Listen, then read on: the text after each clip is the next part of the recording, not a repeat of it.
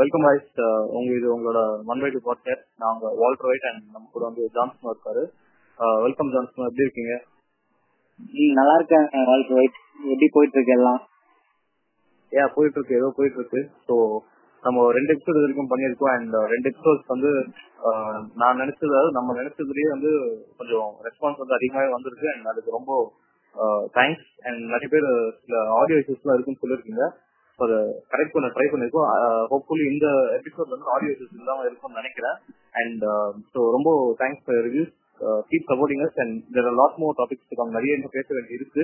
Not only Bigg Boss or IPL, இன்னும் நிறைய வரப்போ டிஃப்ரெண்டா இருக்க போது. Hoping you will enjoy. So சொல்லுங்க ஜான்சன், நம்ம வந்து ஃபர்ஸ்ட் எபிசோட் வந்து நம்ம சொன்ன மாதிரி பிக் பாஸ் நம்ம பேசியிருந்தோம் அண்ட் ஸோ இன்னைக்கு வந்து பிக் பாஸ் தான் we are going to talk about it. So last time நம்ம பேசினப்போ வந்து it was Sunday I guess. And சண்டேல இருந்து இன்ன வரைக்கும் ஒரு 5 days, அதாவது 5 நாளுக்கான எபிசோட்ஸ் வந்து நடந்திருக்கு. ஸோ ஆல்தோ 5 daysக்கான எல்லா ஈவெண்ட்ஸையும் கவர் பண்ண முடியாது அண்ட் உண்மை சொல்ல போனா ஞாபகம் இல்லை. ஸோ என்னெல்லாம் இருக்கோ, அது இம்பார்ட்டண்டா நடந்தது என்னவோ அதெல்லாத்தையும் கேதர்ட் அண்ட் அதை ட்ரை பண்ணி இன்னைக்கு வந்து we are going to share our views. அவ்வளவுதான். அதான் நான் காமிச்சோம். கண்டிப்பா கண்டிப்பா. நம்ம பிக் பாஸ் சொன்னாலே எங்கிருந்து நமக்கு ஒரு எனர்ஜி வருதுன்னு தெரியல. சரி, வாங்க ஷோக்குள்ள போயிடுவோம். கண்டிப்பா. Okay, sure. So beginning from நான் வந்து சண்டேல இருந்து நான் ஸ்டார்ட் பண்ணணும்னு நினைக்கிறேன். ஐ மீன், அதாவது வேல்முருகன் அவர் வந்து வெளியில போனதுல இருந்து சுஜிதா உள்ள வந்தாங்க. அண்ட் அன்னைக்கு வந்து கமல்ஹாசனோட ஷோல வந்து ஆரி வந்து பாத்தீங்கன்னா ஒரு பெரிய ஒரு அக்யூசேஷன் வந்து வச்சிருந்தாரு. ஏதாவது என்னன்னா, அந்த வீட்டுல வந்து there is groupism and favouritism பண்றாங்க அப்படின்னு வந்து சொன்னாரு. அவர் வந்து ஓப்பனா நான் வந்து நெக்ஸ்ட் டைம் வந்து யார் யாருன்னு வந்து ஓப்பனா சொல்ல போறேன் அப்படின்லாம் சொல்லிட்டு ஒரு ரொம்ப ஒரு டைரிங் எல்லாம் பேசிட்டு இது பண்ணிட்டு போயிருந்தாரு. அது நிறைய பேருக்கு அது வந்து இன்ஸ்டிகேட் பண்ணிருக்கு அந்த வீட்டுல. ஸோ என்ன நினைக்கிறீங்க? இல்ல, என்னன்னா இப்போ ஆரி வந்து ஆரம்பத்துல இருந்தே என்னன்னா அவரை பொறுத்த வரைக்கும் இப்போ ரொம்ப ஒரு ஸ்ட்ரிக்ட் பிடி மாஸ்டர் மாதிரி தான் அவர் ஆரம்பத்துல இருந்து ட்ரீட் பண்ணிட்டு இருந்தாங்க ஹவுஸ் மேட்ஸ் எல்லாரும்.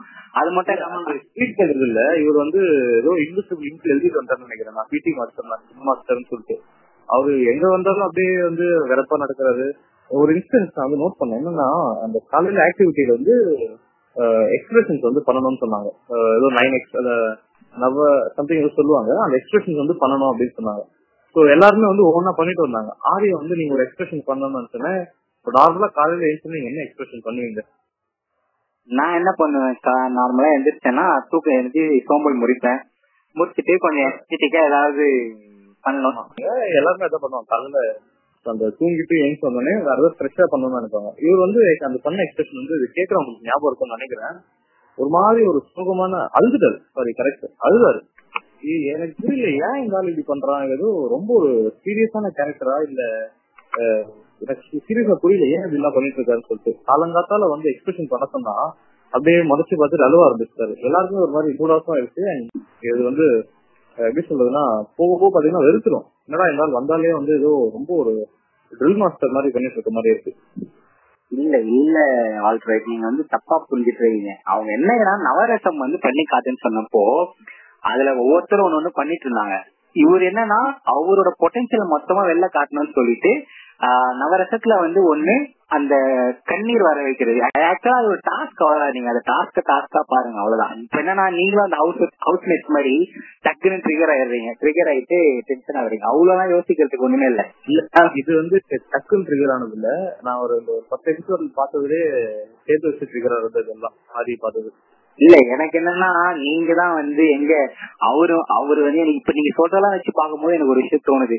ஏன்னா உங்க ஃபேவரட் கண்டஸ்டன்ட் யாருக்கு எதிர்க்காக சண்டை போட்டாருன்னு உங்களுக்கு ஏதாச்சும் பின்னாடி இருக்குங்களா ஐடியா? அதனால போமா? இல்ல அதெல்லாம் இல்ல. இது வந்து ஜெனரலான ஒப்பீனியன் தான். ஃபேவரட் கண்டஸ்டன்ட் சண்டை போட்டாரு, அது நம்ம வரும் வகையில் கம்பது. ஓகே. இல்ல, அதான் என்னன்னா இப்போ ஆரியை பொறுத்த வரைக்கும் அவர் ஏதாவது ஒரு விஷயம் முன்னெடுத்து வைக்கும் போது ஆரம்பத்துல வந்து பாகலான்னு ஒரு கண்டஸ்டன்ட் என்ன பண்றாருன்னா அவர் வந்து அட்வைஸ் பண்றாருன்னு ஒரு பிராண்டிங், ஒரு முத்திரை மாதிரி ஒன்னு குத்திட்டாங்க. இவர் இப்படிதான் அப்படின்னு சொல்லிட்டு ஒரு விஷயம் சொல்லிட்டாரு. இப்ப நம்ம தெரியும்ல, ஒரு மந்தையில இருந்த எல்லா ஆடுகள்னு சொல்லிட்டு நம்ம ஆர்ஜே பாலாஜி ஒரு ஷோல சொல்லிட்டு வர மாதிரி ஒருத்தர் ஒரு விஷயம் சொல்லிட்டா போதும், எல்லாரும் கத்தியா பரவிட்டு அதையும் வந்துட்டாரு, அட்வைஸ் சொல்ல போறேன் சும்மா போனா வந்தா சரி போனா சரி. இப்ப என்ன ஆனா ஒருத்தர் நீங்க திரும்ப திரும்ப ஒரு விஷயத்த சொல்ல அவங்களுக்கு ஆமா நான் எதனா பண்றேன்னு சொல்லிட்டு இன்னும் கோவம் அதிகமா தான் ஆகும். அவருக்கு சப்போர்ட்டுக்கும் அவங்க ஆள் கிடையாது. அதுதான் ஒரு மெயினான விஷயம். ஏதாச்சும் ஒரு சண்டையோ இல்ல ஏதாவது பிரச்சனை வச்சுருவாங்களா, இப்போ நம்ம என்ன பண்ணுவோம், நார்மலா நம்ம எதிரி இதை சண்டை போட்டா ஃப்ரெண்ட்ஸ் கிட்ட போய் புலம்பும். அந்த மாதிரி புலம்புறதுக்கும் ஒரு ஆள் கிடையாது. அவர் அந்த மாதிரி டைப்பும் இல்லைன்னா. ஓகே ஓகே ஆமா, அது நானும் 2 இடத்துல பார்த்தேன். லைக் எல்லாரும் டான்ஸ் ஆடிட்டு இது பண்ணிட்டு இருக்கும்போது இவர் மட்டும் தனியா அப்படி இருப்பாரு. இவரு ட்ரை பண்ணுவாரு, அதாவது நீங்களும் ட்ரை பண்ணுவாரு, பட் யாரும் பெருசா கண்டுக்க மாட்டாங்க. கண்டிப்பா. சோ அந்த ஒரு விஷயம் தான். மத்தபடி அவர் நீங்க சொல்ற அளவுக்கு அவர் இரிட்டேட்டிங்லாம் கிடையாதுங்க. அவர் கேம் ஆடணும்னு வந்தாரு. இப்ப எல்லாருக்குமே ஒரு ஐடியாலஜி இருக்கும்ல. சோ அந்த மாதிரி அவரை பொறுத்த வரைக்கும் இதெல்லாம் தப்புன்னு அவர் சொல்றாரு. அது தப்பு நம்ம சொல்ல முடியாது. அவர் அவர் என்ன ஸ்டான்ஸ்ல வந்தாருன்றது அது நான் கொஸ்டின் பண்ணல. ஆனா இங்க வந்துட்டு அப்புறம் ஐ திங்க் அவர் அடாப்ட் பண்ணிருக்கணும்னு நினைக்கிறேன். இவ்வளவு ஒரு நாள் ஆயிடுச்சுங்க, இத்தனை பேர் நெகட்டிவா சொல்றாருன்னா அது மாத்தி இருக்கணும்னு நினைக்கிறேன். அது கரெக்ட். அதாவது அவர் சொல்ற விதம் வேணா உங்களுக்கு இரிட்டேட் ஆகலாம், பட் அவர் சொல்ற பாயிண்ட் தப்புன்னு நீங்க நினைக்கிறீங்களா? இல்ல அவர் நிறைய இடத்துல நான் ஃபர்ஸ்ட் எபிசோட்லயே சொன்ன மாதிரி ரொம்ப ரேஷனலா பேசக்கூடிய ஆளுதான். அதாவது அவர் எப்படி சொல்றதுன்னா, தப்பு இருந்தாலும் டீசெண்டா ஒத்துட்டு போறாருதான், தேவையில்லாம ஆர்கியூ பண்ணாமதான் இருக்காரு. அந்த விஷயத்துல ரியலி அப்ரிஷியேட் பண்ணணும். கண்டிப்பா. ஏன்னா என்ன நான் இந்த கேம் இது வரைக்கும் அப்சர்வ் பண்ணதுல எனக்கு தெரிஞ்ச விஷயத்த நான் அதுதான் சொல்றேன், உங்களுக்கு ஷேர் பண்ணணும்னு நினைக்கிறேன். அவர் அட் டைம்ஸ் கொஞ்சம் இரிட்டேட்டிங்கா பண்றாரு இல்லன்னு சொல்ல. பட் அது என்னன்னா, ஒரு வீட்டுல இருக்கும் இருக்கிறதே 15 பேர், அவங்க முகத்தை தான் டெய்லி முடிக்கணும். அங்க இருக்க 15 பேரும் உங்களை திரும்ப திரும்ப திரும்ப திரும்ப ஏதாச்சும் ஒரு வகையில சண்டை வலிக்கிற மாதிரி பேசிட்டு இருந்தாங்க. உங்களுக்கு என்ன தோணும்? சோ நீங்க அப்படிதான் முகஸ்தாவதான் செய்யுங்க. மத்தபடி அவர் பேசுற கருத்துக்கள்லயோ அதே மாதிரி மத்தவங்களை தேவையில்லாத வார்த்தையை யூஸ் பண்ண, மத்தவங்களை தேவையில்லாத வார்த்தையில யூஸ் பண்றது, திட்டுறது, இந்த மாதிரி எல்லாம் பண்ண மாட்டாரு. சரி ஓகே. அதான் இத கமல் எபிசோட்ல கரெக்டா பாயிண்ட் அவுட் பண்ணி சொல்லிட்டாங்க. சோ இப்ப அவருக்கு என்னன்னா, என்னடா இது நம்ம சரியா இருக்கோமா இல்ல தப்பா இருக்கோமா அப்படின்னு சொல்லிட்டு அவருக்குள்ளே ஒரு கேள்வி இருந்திருக்கும். நம்ம எது பண்ணாலும் என்ன இப்படி சொல்றாங்க எல்லாரும் சேர்ந்து, ஒரு வேளை நம்ம தப்பா தான் இருக்கோமோ அப்படின்ற ஒரு ஐடியா எல்லாருக்குள்ளயும் வர ஆரம்பிச்சோம் ஒரு கட்டத்துக்கு மேல. ஏன்னா நம்ம ஒரு விஷயம் சரியாவே செஞ்சுட்டு இருந்தாலும் 15 அங்க இருக்க எல்லாரும் சேர்ந்து நமக்கு அகேன்ஸ்டா வரும்போது நம்ம சரியாதான் இருக்கோமா நமக்குள்ளேயே ஒரு கேள்வி வரும்ல. அந்த ஒரு பாயிண்ட் அவர் தள்ளப்பட்ட போது தான் கரெக்டா இந்த வாரம் வீக்கெண்ட் எபிசோட்ல கமல் அதை கிளியர் பண்ணி விட்டாரு. சோ நீங்க யோசிக்காதீங்க, நீங்க கரெக்டா தான் இருக்கீங்க அப்படின்ற மாதிரி ஒரு விஷயம் பண்ணுவோம். என்ன ஆயிடுச்சுன்னா அவ்வளவுதான், இவரை சாதாரணமாவே கையில பிடிக்க முடியாது. இப்ப இந்த வாரம் அடுத்த லெவலுக்கு போயிட்டாருன்னு தான் சொல்லணும். ஆமா, இந்த வாரம் ஆறு நம்ம பேசுறதுக்கு மட்டும் இல்ல, விஜய் டிவிக்கு பயங்கரமான கண்டென்ட் எல்லாம் கொடுத்தாரு. எஸ். அதுதான் அடுத்து நீங்க தான் ஒரு முக்கியமான மேட்ரு, சுச்சியோட என்ட்ரி. அங்க வாங்க, அங்க இருந்து சொல்லுங்க எப்படி இருந்ததுன்னு. சுஜித்ரா நம்ம அன்னைக்கே சொன்ன மாதிரி அவங்க ஒரு கான்ட்ரோவர்சியல் ஒரு பர்சன் நம்ம வெளியில பார்த்தோம். பட் உள்ள நம்ம யாருக்கும் அவங்க எப்படி தெரியும் அதெல்லாம் தெரியாது. அவங்க அவங்களை சுற்றி நிறைய கான்ட்ரோவர்சி இருந்தது நம்ம சொல்லிருந்தோம். உள்ள வந்தப்போ ஃபர்ஸ்ட் டே அவங்களோட டாஸ்க் என்னன்னு எல்லாருக்கும் இது கொடுத்தாங்க இல்ல, அந்த இமோஜி அந்த ஃபேஸ் கொடுத்தாங்கல்ல. ஆமா, யாருக்கு? ஆமா, அவங்க வெளியில இருந்து நல்லா அப்சர்வ் எல்லாம் பண்ணிட்டு வந்திருக்காங்கன்னு நினைக்கிறேன். ஒவ்வொருத்தவங்க இப்போ ஒன்னெல்லாம் கொடுத்துட்டு இருந்தாங்க. அதுல இருந்து எனக்கு என்ன தோணுச்சுன்னா, அவங்க ஒரு அத்தாரிட்டி ஸ்கேம் பண்ண ட்ரை பண்றாங்க. அதாவது நீ இது பண்ற அதை அப்படியே கரெக்டா பண்ணு, நீ இது பண்ற அதை அப்படியே பண்ணு, நீ இது மாத்திக்கோ அப்படின்னு சொல்லிட்டு அன்னைக்கு அந்த வெரி ஃபர்ஸ்ட் டே வந்தப்பவே அவங்க அதை காமிச்சிருக்காங்க. அண்ட் 2-3 இடத்துல அவங்க ட்ரிகர் பண்ணிட்டாங்க. ட்ரிகர் யாருன்னா நம்ம சுரேஷ் அவர் ட்ரிகர் பண்ணாங்க. அவங்க என்ன சொன்னாங்கன்னா, இந்த மாதிரி இந்த பாலா அண்ட் சிவானியோட ட்ராக் நல்லா இருக்கு, அதை நீங்க யூஸ் பண்ணுங்கன்னு சொன்னாங்க. அது Suresh I think he got offended இல்ல. அது நீங்க அவர் அத சுச்சி சொன்ன மேட்டர்லாம் நீங்க கவனிச்சீங்கன்னா தெரியும். நான் இப்ப அவங்களும் நம்ம பாக்குற அதே எபிசோட் தான் பாக்குறாங்களா இல்லையான்னு எனக்கு ஒரு டவுட் வந்துருச்சு. இப்போ வழக்கமா நம்ம யோசிச்சு பாருங்க, அனிதா அந்த வீட்டுக்குள்ள கடந்த 2 வாரமா நடந்த எபிசோட்ஸ் எல்லாம் பாத்தீங்கன்னா தெரியும். அது என்னடா இது பிக் பாஸா இல்ல ஏதாவது ஒப்பாரி வைக்கிற வீடான்ற அளவுக்கு டவுட் வந்துருச்சு. இப்ப பாரு ஓன அதான் அழ சவுண்ட் தான் பாத்ரூம் இந்த ஒப்பாரி இருக்கும்னா, ஐ மீன் ஒருத்தருக்கு ஒருத்தர் சண்டை வரும்போது அது இருக்கிறது வேறங்க. இவங்க சும்மாவே அனிதா எப்படி ஆயிடுச்சுன்னா, இப்ப நீங்க சொன்னீங்க பாத்தீங்களா, ஆரிக்கு நடந்த அதே விஷயம் போன வாரம் அனிதாவுக்கு நடந்தது. ஆனா ஆரி அதை கையாண்ட விதமும் அனிதா கையாண்ட விதமும் வேற. அவங்க டக்குன்னு பிரேக் ஆயிட்டு அந்த வாரம் ஃபுல்லா பேசவும் இல்ல யாருக்கிட்டையும். போயிட்டு அழுதுட்டு அழுது ஒரு கட்டத்துக்கு மேல வெறுப்பாயிடுச்சு நமக்குலாம். என்னடா இந்த பொண்ணு சும்மானா அழுதுனது இது அப்படின்ட்டு. அப்படி இருக்கும்போது இந்த இடத்துல ஒரே சொல்ல வந்தா, இந்த இடத்துல வந்து நம்ம அனிதாக்கு வந்து நம்ம எப்படி சொல்றதுன்னா, ஆரி வந்து அவரோட ப்ராப்ளம்ஸ் ஒரு மாதிரி எடுத்துட்டாரு. அனிதா வந்து அவங்களால அழுகுறாங்க, அது வந்து தப்பு இல்ல.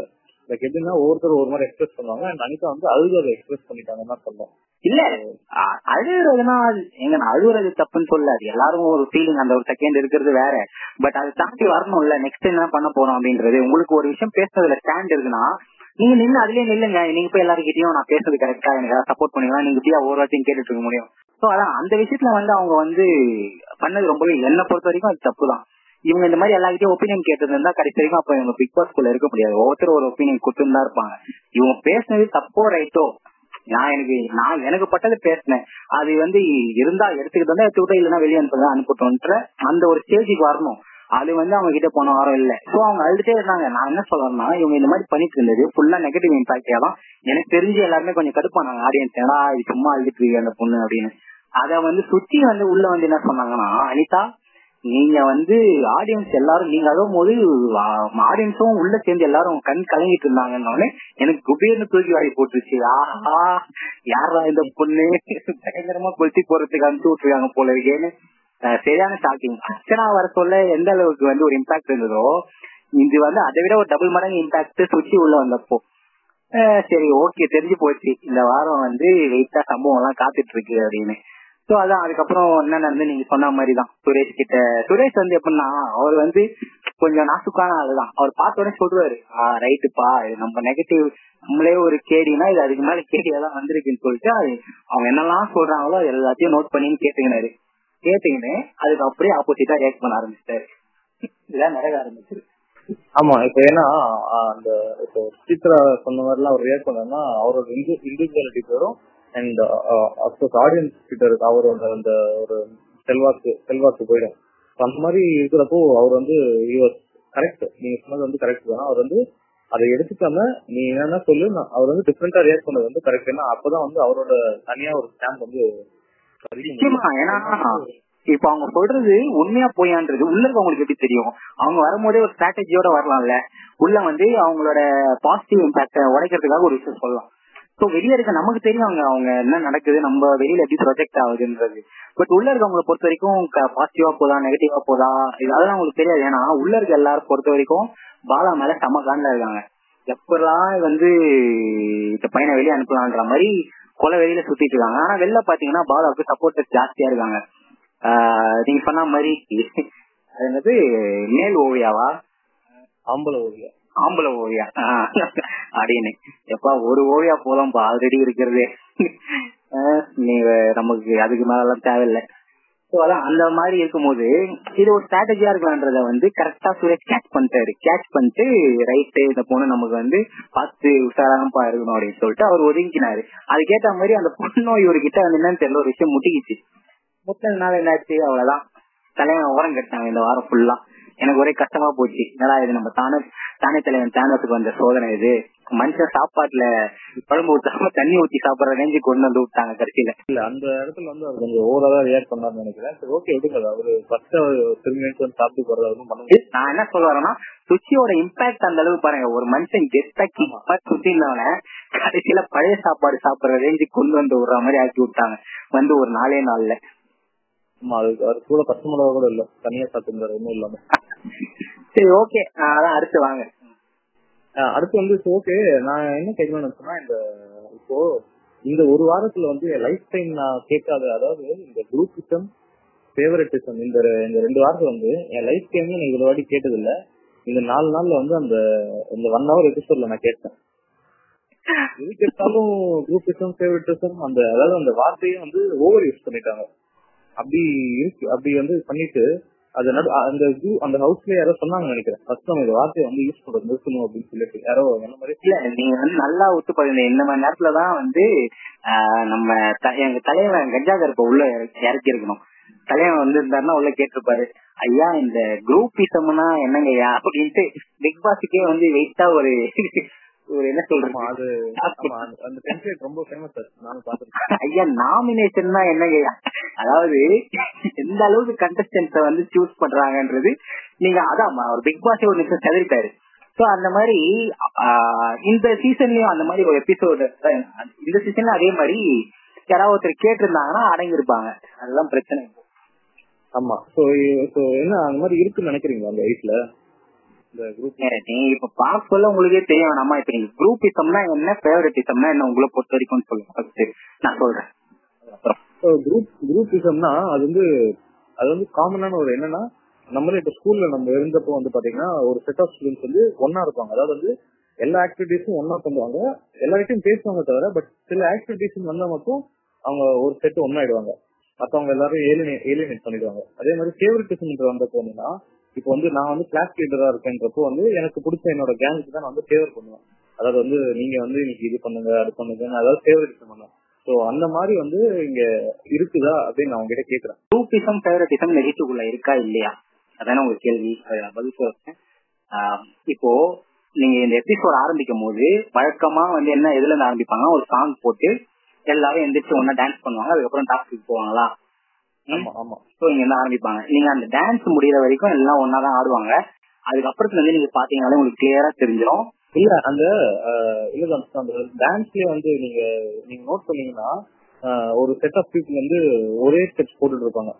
அது டான்ஸ் தெரியலன்னு இல்லையான்னு தெரியல. ஆனா தூக்க கலத்துல இருக்கவங்களை எழுப்பி ஆட சொன்னா அவங்க என்ன ஆடுவாங்க, அவங்க அப்படிதான் ஆடுவாங்க.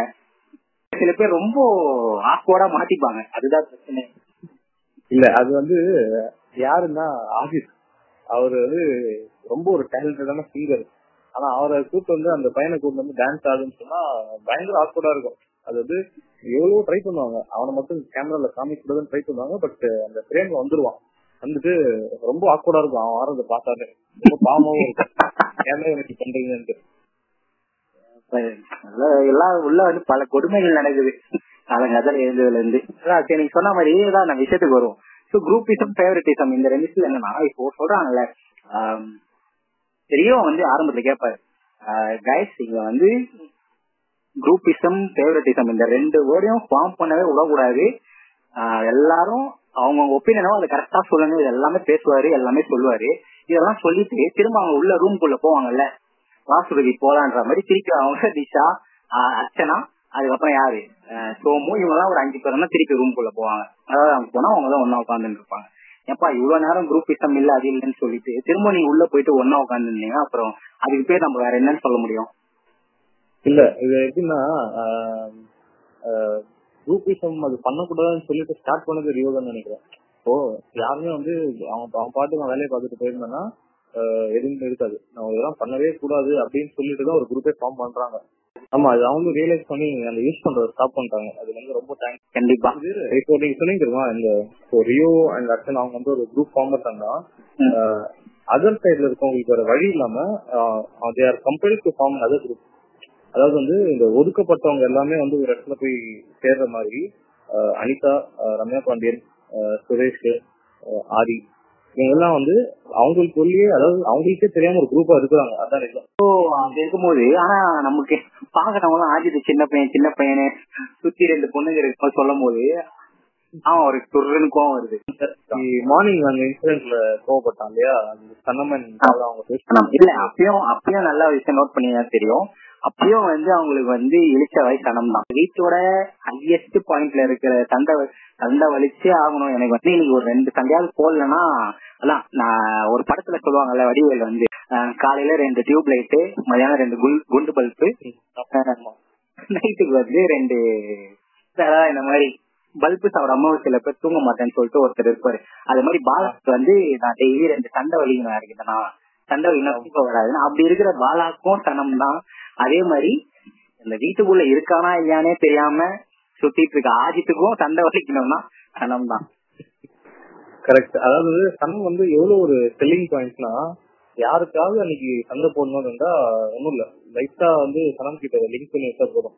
சனம் வந்து ஏதாவது ஒண்ணு அவங்க வந்து பண்ணி சண்டை போட்டுறாங்க. அது அவங்க ஃபால்ட்டோ இல்லையோ, அவங்களுக்கு அந்த ஒரு லக் இருக்கு. லக்கா எங்க சரி என்ன அநியாயமா இருக்கு.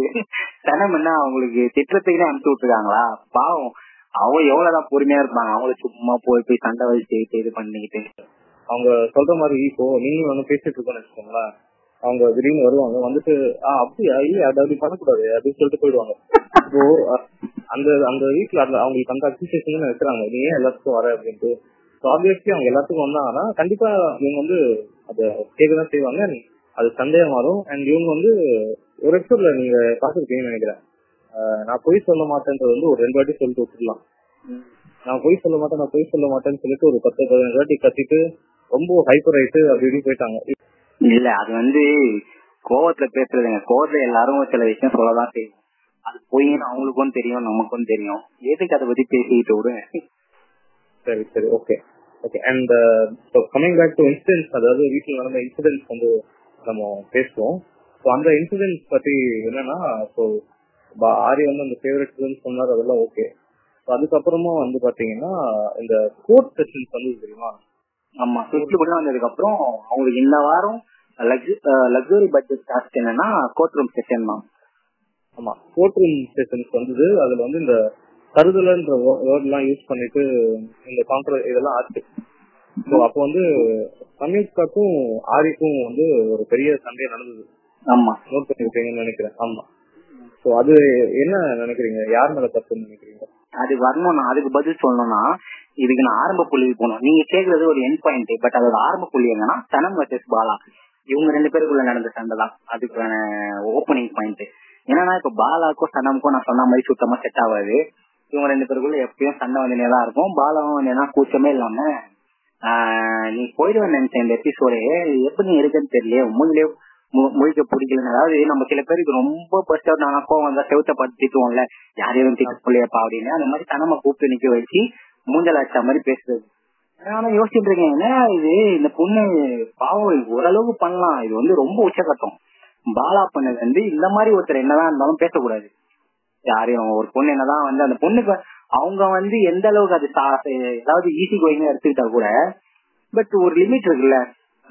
ஒரு பொண்ணை நீ எப்படி அந்த மாதிரி அசால்ட்டா இப்ப இதே வந்து அவரோட ஃப்ரெண்டையோ இல்ல அவரோட ரிலேட்டிவ்ஸோ அம்மா அவங்க வீட்டுல இருக்க ஒரு பொண்ணை பார்த்து யாராவது பேசினா அவர் ஒத்துப்பாரா? நீ என்னதான் ஓப்பனா பேசி இல்ல என்னதான் ஓப்பன் டைப்பா இருந்தாலும் நீ இப்படி பேசினா ஒத்துப்பியா? இதுதான் கேள்வி. நீ இஷ்டத்துக்கு ஒரு பொண்ணு வந்து சப்போர்ட்டுக்கு இல்லைன்னு சொன்ன உடனே இஷ்டத்துக்கு பேசி விட்டுற மாதிரி பண்ணிட்டு இருந்தாரு. சோ இங்க என்ன ஆச்சுன்னா சனமுக்கும் அவருக்கு ஒரு கட்டத்துக்கு மேல செட் ஆகாம சரி நீ மூஞ்சிலே முழிக்காத அப்படின்னு சொல்லிட்டு போற போக்குல சனம் வந்து பின்னாடி ஒரு கிக் ஒண்ணு விட்டாங்க. என்னன்னா இப்ப நீங்க எனக்கு இவ்வளவு தூரம் பேச தரல அவரு பேசினது. ஆமா, அதுக்கு இது ஈக்குவல்னு சொல்ற மாதிரி சிரிச்சிங்கன்னே ஒரு கிக் ஒண்ணு விட்டுட்டு அது பல சரி இது விளையாட்டா பண்ற மாதிரி பண்றது பண்ணிட்டு பட் அவங்க பேசுறத பாத்தீங்களா சிரிச்சிங்கன்னே ஒண்ணு சொல்லியிருப்பாங்க. ரொம்ப நாளா இது வந்து பண்ணணும்னு நினைச்சுன்னு இருந்தேன் அப்படி சிரிச்சிங்கன்னே சொல்லிட்டு கிக் ஒண்ணு விட்டு போயிடுவாங்க.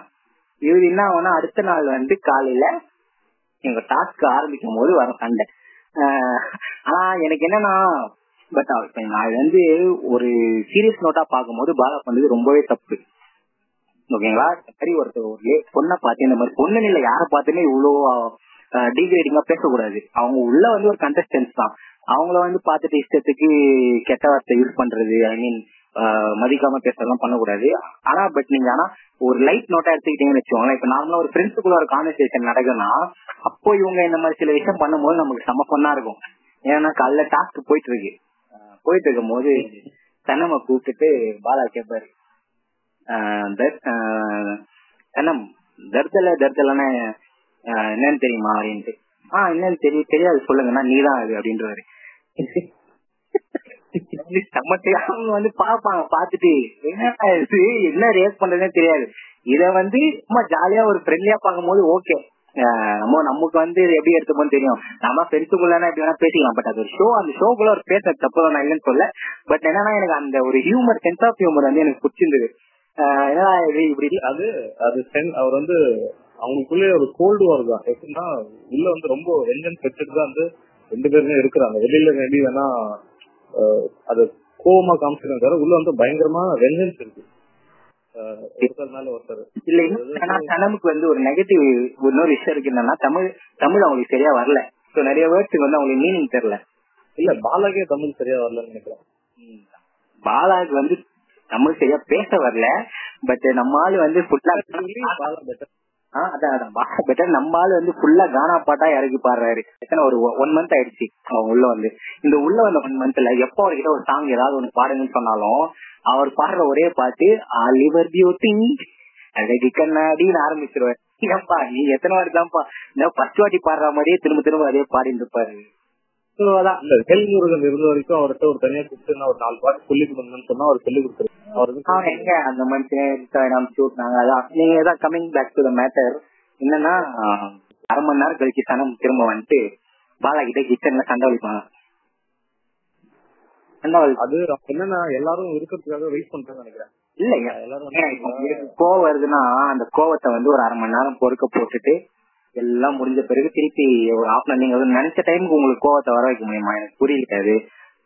யாராவது ஒருத்தர் உங்களை வந்து திட்டா நீங்க என்ன பண்ணுவீங்க? திருப்பி ஒன்னு அப்பவே பேசணும் இல்ல விட்டுருணும்? அப்படியே இல்ல ஒண்ணுதான், ஒன்னு அப்பவே பேசணும் இல்ல விட்டுருணும். சரி ஓகேப்பா நான் பரவாயில்ல நல்ல ஜோக் தான் இல்ல கலாச்சிட்டா அப்படின்னு சொல்லிட்டு போயிடலாம். அதை விட்டுட்டு இவங்க ஒரு 1/2 மணி நேரம் கழிச்சு எல்லாரும் அவங்க வேலையில இருக்கும் போது மேனும்ட்டே வந்து திருப்பி ஏய் நீ என்ன நினைச்சுன்னு இருக்க, அது அந்த சேட்டு போன எல்லாம் பேசுவாங்க தெரியுமா? அந்த மாதிரி என்ன நினைச்சுன்னு இருக்கே, யாரு தருதலே நீதான் தருதலே அப்படின்ட்டு இங்க இருந்து கத்த ஆரம்பிச்சிருவாங்க ரொம்ப ஹார்ஷா. ஒரு 25 feet இருந்து கத்துவாங்க. கிட்ட போனா அடிச்சுட்டு வரும்னு பயமானு தெரியல. அதாவது என்ன கேட்டா வந்து அவங்க இன்டென்ஷன் வந்து என்னன்னா எல்லாரும் இருக்கிறப்போ வந்து பண்ணா அது பெருசாவும். சனம் வந்து நீங்க வந்து ஒத்துக்கிட்டு அதான் என்னதான் சனம் வந்து எல்லாரும் அட்டாக் பண்ணாலும் அவங்க கிட்ட இருக்க ஒரு பயங்கரமான ஒரு விஷயம் என்னன்னா அவங்க எப்பவுமே ஒரு அட்டென்ஷன் சீக்கிங் பர்சன் தான். எப்பவுமே ஒரு கேமரா வந்து அவங்க சென்டர் ஸ்டேஜ்ல இருக்கணும்னே பாப்பாங்க. கேமரா பேசிங்ல இருக்கணும். இந்த மாதிரி விஷயம் நிறைய நீங்க நோட் பண்ணீங்கன்னா உங்களுக்கு தெரியும். சோ இந்த மாதிரி பண்ணும் போதுதான் என்ன ஆகும்னா அவருக்கு பாலாஜி என்னன்னா சரி நான் பேச தப்புதான் நீ கோவப்பட்டு திட்டினா கூட அவர் அவ்வளவு கான்டாக்ட் இருக்க மாட்டாரு. நீ வந்து 1/2 மணி நேரம் கழிச்சு யோசிச்சுட்டு என்னன்னா பாயிண்ட்னு மெமரைஸ் பண்ணிட்டு வந்து கத்த ஆரம்பிக்கிறேன்னா என்ன கடுப்பாகும் யாரா இருந்தாலும். சோ அந்த மாதிரி அவர் கடுப்பாயிடுவாரு. கடுப்பாயிட்டு 2 பேருக்குள்ள ஒரு பெரிய ஆர்குமெண்ட் சண்டை போவோம் எல்லாம் போவோம். திருப்பி தருதலன்னு கத்த ஆரம்பிச்சிருவாரு. அதுக்கப்புறம் அதான் போன உடனே இந்த சண்டை எல்லாம் நீங்க பாத்துருக்கீங்க. இது மாதிரி எல்லாம் அதாவது சொல்ற லைவ் டெலிகாஸ்ட்ல இப்போ வந்து தலைவனோட என்ட்ரி. ஆமா அதுதான் சொல்றேன். ஆரியோட என்ட்ரி. ஆமா. சோ அவங்க வந்து சண்டை வந்துட்டு அந்த இடத்துல சம்யுக்தா வந்து இப்போ மெயின் மேட்டர் நீங்க கேட்ட கேள்விக்கான பதில் இங்க வரப்போகுது. ஃபர்ஸ்ட் என்னன்னா சம்யுக்தா வந்து 2 பேரும் கூல் டவுன் பண்ண ட்ரை பண்ணுவாங்க. நீங்க நல்லா நோட் பண்ணி பாத்தீங்கன்னா தெரியும். சம்யுக்தா வந்து பாலா கிட்ட எப்படி பேசுறாங்க, சனம் கிட்ட எப்படி பேசுறாங்கன்னு பாத்தீங்கன்னா தெரியும். சனம் கிட்ட okay Sanam cool cool cool கூல்னு சொல்லுவாங்க. ஆனா தருதலன் திட்டல் யாரு? பாலா. பாலா கிட்ட போயிட்டு அவங்க உள்ள அமைச்சிட்டு இவங்க போய் முழுக்க தட்டி கொடுப்பாங்க. சரி சரி ஓகே ஒண்ணு இல்ல என்னமோ மத்தவங்க எல்லாம் வந்து இவரை திட்டு போன மாதிரி இவங்க பாலா கிட்ட ரியாக்ட் பண்ணுவாங்க. ஆமா அது வந்து தப்புன்றத தப்பு இல்ல வந்து அதேதான் இப்படி பண்றாங்க. பண்ணிட்டு உள்ள வந்து சனம் போயிடுவாங்க. இப்ப என்ன பாலாக்கு சொல்றேன்னு இன்னும் ஏற்றி விட்ட மாதிரி ஓகே கேப்டனே நம்ம பக்கம் தான் சப்போர்ட்னு சொல்லிட்டு திருப்பி இவரு இங்க இருந்து இவரு திருப்பி குட்டி சனமா மாதிரி திருப்பி ஒரு காலர் கழிச்சு ஓடுவார். உள்ள போய் தருதலன்னு என்னடா இது ஓரளவுக்கு டிராமா பண்ணுவான் அதுக்குன்னு இப்படியா அப்படின்ற மாதிரி ஆயிடும். அப்படி பண்ண ஒரு பாயிண்ட்ல வந்து சலிப்பு தட்டிடுச்சு போதுட்ட போங்கடா அப்படின்ற நான் ஃபார்வர்டே பண்ணிட்டேன் பாத்துக்கோங்க. அந்த மாதிரி திருப்பி ஒரு கத்தினே போவார் பாருங்க. அவங்க பண்ணாங்க திட்ட தப்பு போகணும். நீ என்ன சொன்னீங்க உங்களை வந்து 4 பேர் எதிர்க்க எல்லாரும் இருக்கும் போது என்ன எதுக்கு நீ கத்தணும் தானே கேட்கணும். அப்ப நீ வந்து முடிஞ்ச விஷயத்த திருப்பி எது கத்தின்னு உள்ள வரணும். நேரம் கத்தின்னு வந்த உடனே அவ்வளவுதான் நம்ம பிடி மாஸ்டருக்கும் சொல்றதுன்னு பொத்துன்னு வந்துடும்.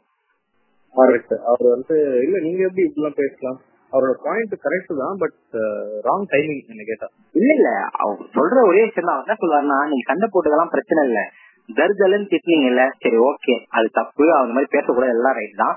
நீ வந்து வாடி போடின்னு பேசாதீங்கன்றாரு. ஏன்னா பாலா வந்து நீ தாண்டி அப்படி இப்படி எல்லாம் பேச ஆரம்பிச்ச கட்டத்துக்கு மேல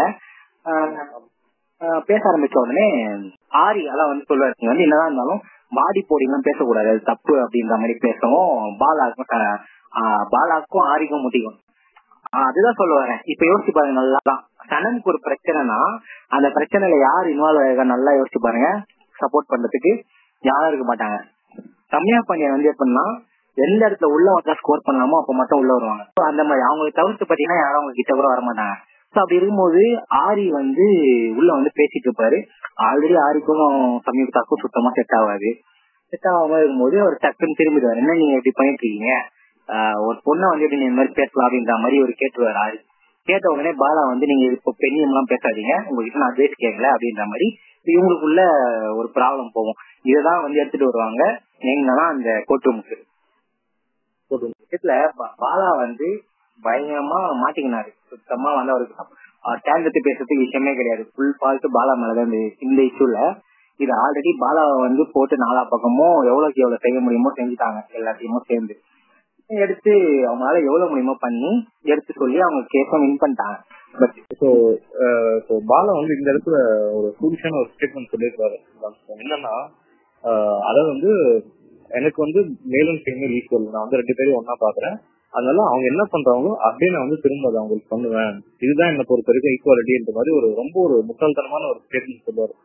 அந்த அவன் மேல் அண்ட் ஃபீமேல் ஈக்குவலா பாக்கணும்ன்றது வந்து ஒரு இடத்துல இருந்தாலுமே அது எதுல இல்லான்றது வந்து ஒரு வரமுறை இருக்கு. அது இல்லாம வந்து ரொம்ப பிளைண்டா வந்து நான் அப்படிதான் பண்ணுவேன், நான் இதுதான் மை லைஃப் மை ரூல்ஸ்ன்ற மாதிரி ஒரு 10th ஸ்டாண்டர்ட் பையன் மாதிரி ஒரு வந்து பண்ணிட்டு இருப்பாரு உள்ள. நான் என்ன சொல்றேன்னா, பாலா வந்து ஓவராலா அவரோட பண்ற விஷயங்கள்லாம் இருக்கும் போது அவரு பேசுற விஷயங்கள் எடுத்து சொல்ற விஷயங்கள்ல ஒரு 30% வந்து ரொம்பவே கரெக்டான விஷயம்.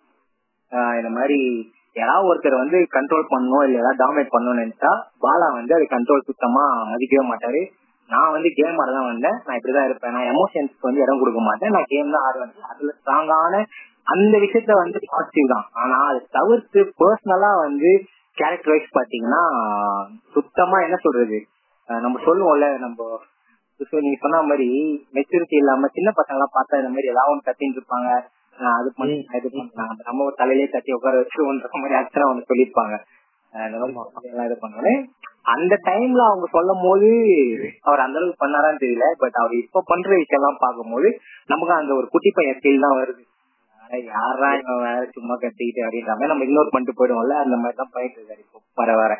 இதுதான் இந்த மாதிரி போயிட்டு இருக்கு. இப்ப என்னன்னா, இதுல நீங்க மெயின் விஷயம் இப்ப சம்யுக்தா ஆரின்னு வரும்போது நீங்க கேட்ட விஷயம் என்னன்னா, சம்யுக்தா ஒரு விஷயம் சொல்றாங்க, இவர் வந்து நான் பொய் சொல்றேன்னு என் மேல அக்யூஸ் பண்றாரு.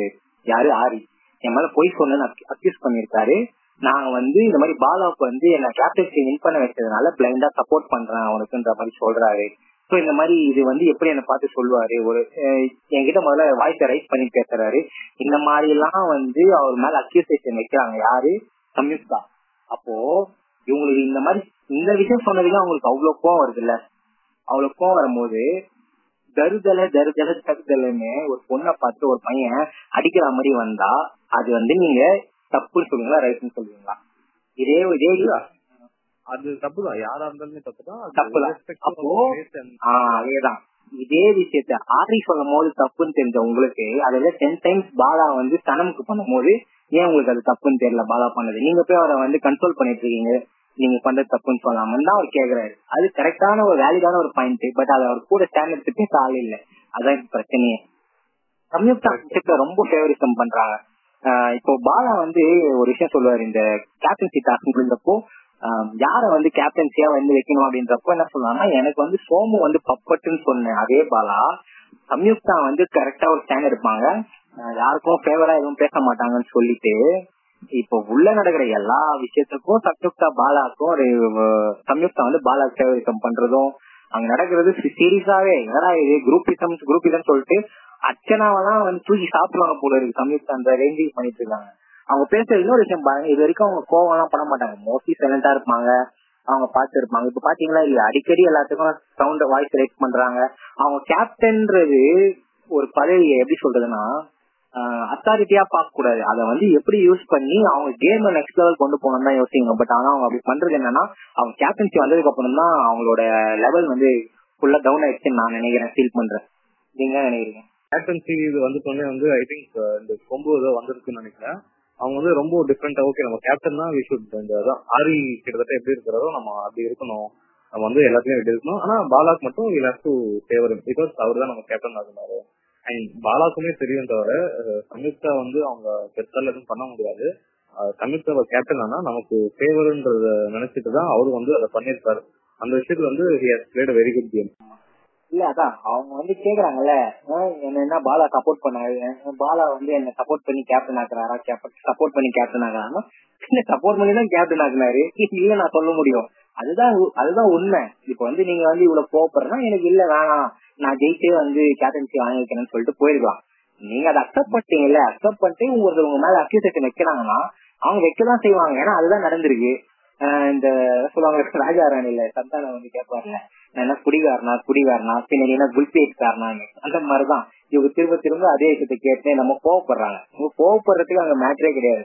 அவங்க வந்து என்னன்னா பியூர்லி வின் பண்ணி, அதாவது அவங்க எஃபர்ட்ல வந்து கேப்டன்சி வரல, பாலாவோட ஒரு விஷயம். அத வந்து கேமுக்கு வந்து ரூல் கிடையாதுன்னு சொல்லிட்டாங்க. அது ஆக்சுவலா வந்து நம்ம எப்படி சொல்றோம்னா நீங்க என்ன பண்ணிக்கலாம்னு சொன்னது என்னன்னா நீங்க வந்து உங்களை வின் பண்ண வைக்கிறதுக்காக என்ன பண்ணிக்கலாம்னு தான் சொன்னாங்க. பட் ஒரு 3 பேர் இருக்க கேம்ல 2 பேர் சேர்ந்து ஒருத்தரை டாமினேட் பண்றதுன்றது ரொம்ப தப்பு. அப்படி பண்ணிதான் கேப்டன்சி வந்தாங்க. சரி ஓகே, வந்த விதம் வந்து தப்பா இருந்தாலும் பட் அதை எப்படி யூஸ் பண்ணிக்கணும்னு ஒண்ணு இருக்குல்ல. அவங்க வந்து சுத்தமா கைவிட்டாங்கன்னா என்ன பொறுத்த வரைக்கும் நான் என்ன சொல்றேன்னா அவங்க கேப்டன்ஷிப் வந்ததுக்கு அப்புறம் தான் அவங்க மத்த ஹவுஸ்மேட்ஸ் கூட இருக்க ரிலேஷன்ஷிப்பும் பயங்கரமா அடி வாங்கிச்சு. இதுக்கப்புறம் அவங்களோட ஸ்டாண்டும் எனக்கு தெரிஞ்சு எந்த அளவுக்கு இருக்குன்னு தெரியல. போக போக நெக்ஸ்ட் வீக்ல இருந்து இருக்க போகுதுன்னு தெரியல. ஆமா, எனக்குமே வந்து ஒரு 2 இடத்துல வந்து பிடிக்காம போயிடுச்சு. சோ இப்ப என்னன்னா ஒரு இன்னொரு விஷயம் நீங்க நோட் பண்ணீங்களா இல்லையான்னு எனக்கு தெரியல. பச்சையா மாட்டீங்கன்னாரு பாலா ஒரு விஷயத்துல. இந்த மாதிரி இந்த ஆர்குமெண்ட்ல பேசிட்டு இருக்கும் போது ஒரு விஷயம் சொன்னாரு. ஆரி வந்து என்னன்னா சொல்றாருல எங்களை வந்து யார் என்னென்ன பண்ணிட்டு இருக்கீங்க நெத்தி போட்டு அடிச்ச மாதிரி தப்புன்னு சொல்லிட்டு போயினே இருப்பாங்க. அவரு வந்து வார்னிங் கொடுத்துட்டு போனாரு அப்படின்ற மாதிரி ஒரு விஷயம் சொல்றாரு. சொல்லிட்டு அந்த கோர்ட் ரூம் செஷன் எல்லாம் முடிஞ்ச பிறகு சம்யுக்தா வந்து இது எப்படின்னா சால்வ் பண்ணலாம் பேசலாம் வாங்க அப்படின்னு கூப்பிட்டப்போ பாலா வந்து கற்பூர அடிச்சு சத்தியம் பண்ணுவாரு, நான் வந்து வார்னிங் வார்த்தையை யூஸ் பண்ணேன்னு. ஆரி வந்து சுருன்னு ஆயிடுவாரு. யாரா இவன் நம்ம ரொம்ப வந்து அவரோட கை நீட்டி என்ன சொல்லுவார், அவரு கிழிச்சிருவேன்னு சொல்லுவார்ல. ஆமா, அவர் டென்ஷன் ஆயிடுவாரு. நீ சொல்லலன்னு ஆரி வந்து அவருக்குள்ள இந்த சந்திரமுகியை வந்து அப்படியே வெளியே கொண்டு வந்தாரு. லைட்டா எல்லாரும் ரொம்ப கொண்டு வந்து கிழிச்சிருவேன்னு சொல்லிட்டு நீங்க என்கிட்ட வந்து இந்த பிராண்டிங் எல்லாம் பண்ணிருந்தேன்னா கிழிச்சு விட்டுருவா அப்படின்றாரு. ஏண்டா ஓரளவு பண்ணலாம், சுத்தி டார்கெட் பண்றதும் இல்லாம ஒரு வார்த்தையை வார்னிங்னு சொல்லி எல்லாரும் இருக்கிற மாதிரி சொல்லிட்டு இப்ப இங்க வந்து சொல்லவே இல்லைன்னு அதே மாதிரி ஹவுஸ் மேட்ச் எல்லாரும் கம்முன்னு இருப்பாங்க.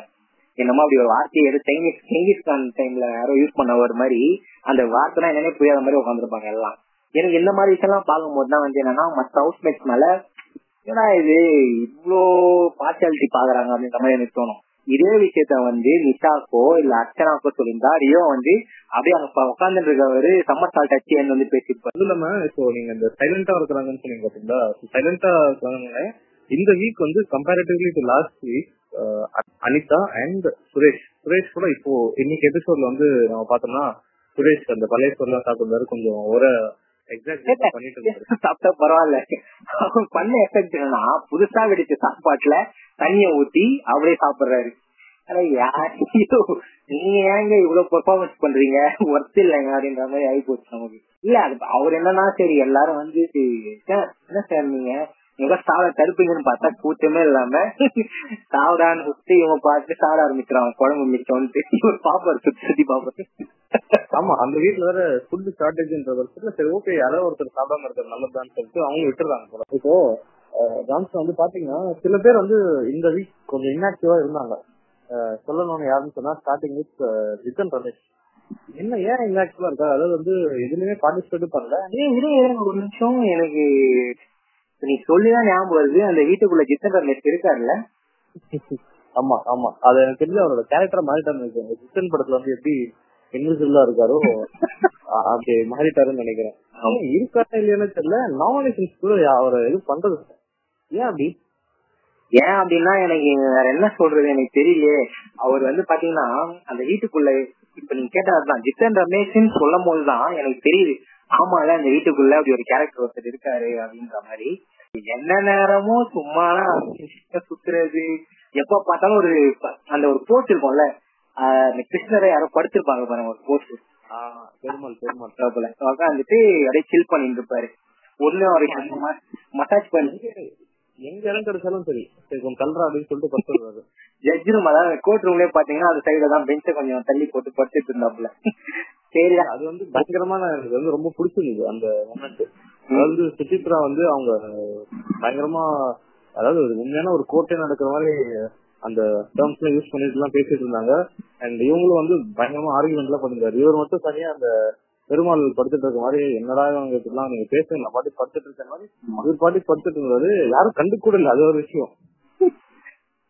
ஏன்னா இந்த மனுஷன் ஓரளவுக்கு அமைதியா இருக்கலாம். அதாவது சொல்லுவாங்கல்ல, வீட்டுல இருந்து போகும்போது சொல்லி அமைச்சிருக்காங்க போல, நீ வந்து கோவப்படலாம் அமைதியா இருந்தேன். அவங்க சொன்ன அமைதி வேற, ஆனா யூஸ் அமைதி வேற.